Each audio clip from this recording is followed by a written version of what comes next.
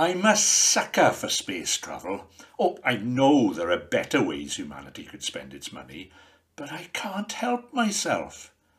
It's not so much the technology of moonshots that excites me. It's the drama, the romance, the imagination, the sheer ambition of reaching for the stars. And staring up at the sky on a cloudless night blows my mind.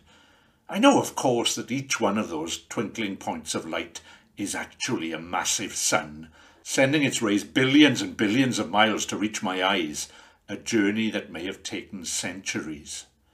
But looking up, I can't quite get my head around the fact that any two stars, which appear to me as neighbours just a fraction away from each other in the night sky, might actually be just as astonishingly far from each other as they are from me. Suddenly, I get a tiny sense of the scale of the cosmos, not as a fixed dome marching above me in my little world down here, but as a three-dimensional space of almost infinite size, and one that's continuing to expand at vast speed even as I look at it. And that's just too much for me to take in.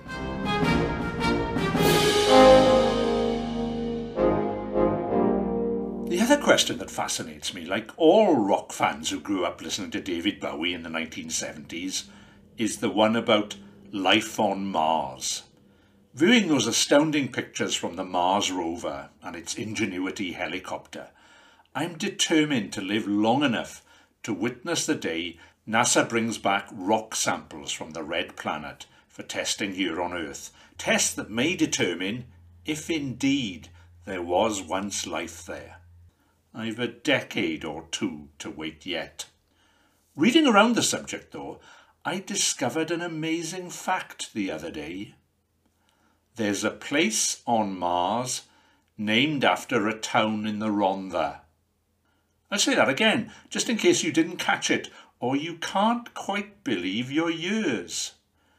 There's a place on Mars named after a town in the Rhondda.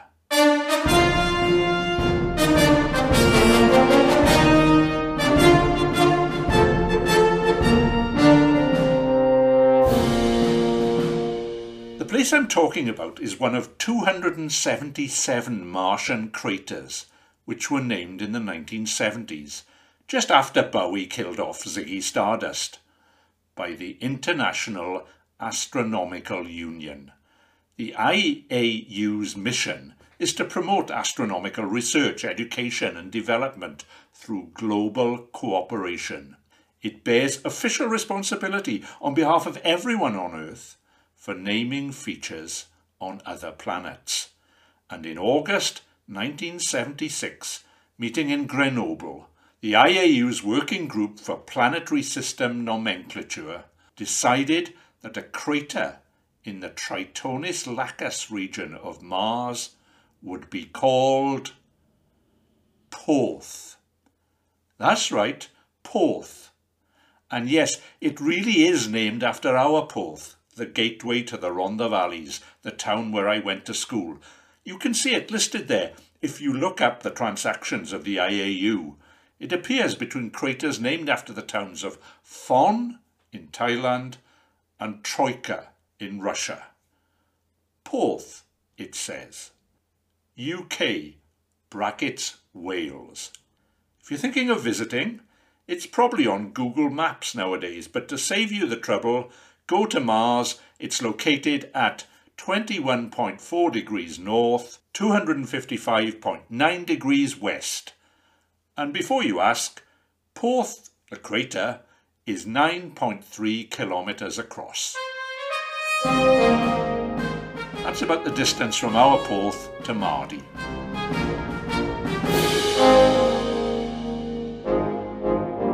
Back in 1976, 4 other towns in the United Kingdom got a crater named after them, but Porth was the only one in Wales. One of the distinguished astronomers from all over the world who served on the working group that named the craters was Tobias C. Owen. Toby Owen went on to become the author of popular and highly specialised books about the planets and their atmospheres, and he played a significant role with NASA in guiding its early missions to Mars. Toby Owen. He must have had Welsh ancestry, surely, and it makes me wonder if he played a crucial part in designating that crater after a town in the Rhondda.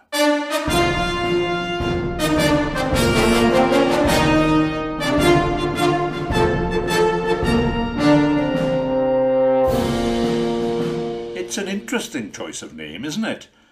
Porth.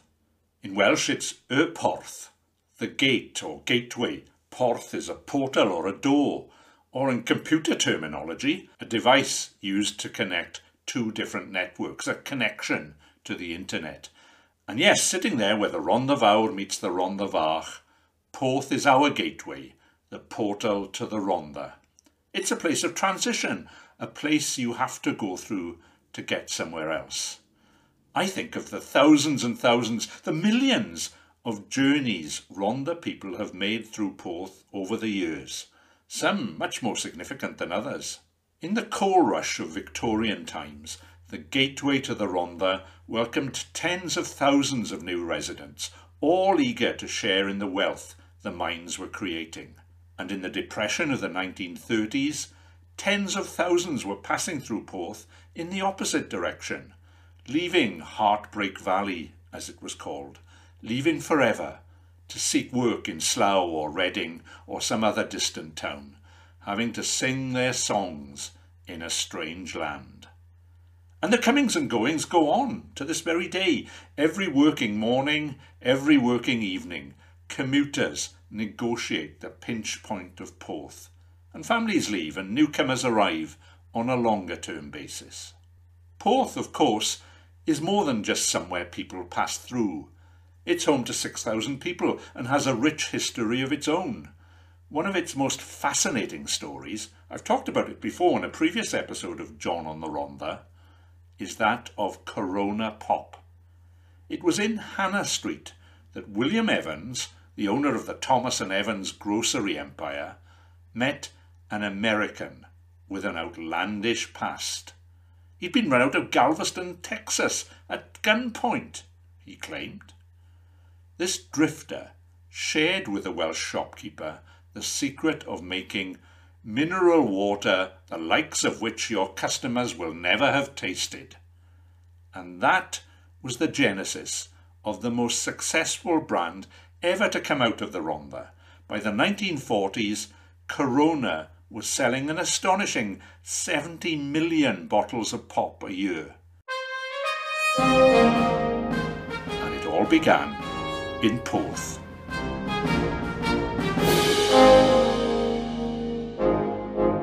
Porth was a gateway in another sense for me, the sense that the dictionary defines as a way of achieving something. Hard work, they say, is the gateway to success. Porth was where I went to school, and I did work hard there. But Porth County was more than a gateway to academic achievement. As well as being a place where lifelong friendships were formed amongst my classmates, the school and its teachers opened doors for me to many things, storytelling and history and the Welsh language, which have remained close to my heart ever since. In 1976, just as the Porth crater was being named, NASA's Viking 1 lander was transmitting the first fuzzy images back to Earth from the Martian surface. It's tempting to wonder, now that the red planet is being mapped in so much more detail, whether distinct areas of the crater will get names of their own. Birch Grove and Britannia, perhaps, Glynfach, Llwyncelyn, Mount Pleasant. And just beyond its edge, future Martian explorers might find their rovers trundling through Anisia or Trehafod, Cummer, Dinas or Treallow.